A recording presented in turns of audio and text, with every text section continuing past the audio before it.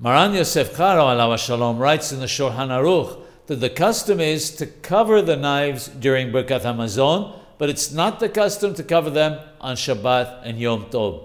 According to Rabbeinu the Arizal, however, one whose soul is from the root of Cain, must be very careful to remove the knife from the table completely at the time of Birkath Hamazon, and that it's not sufficient to cover it up.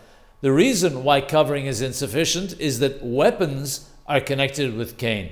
Cain is, of course, the one who killed his brother Abel. Based on this, it would be sufficient if only those who are from the root of Cain removed the knives from the table. Unfortunately, today we no longer know who's from the root of Cain and who's from the root of Abel. As a result, everyone should remove the knives from the table during Birkath Hamazon.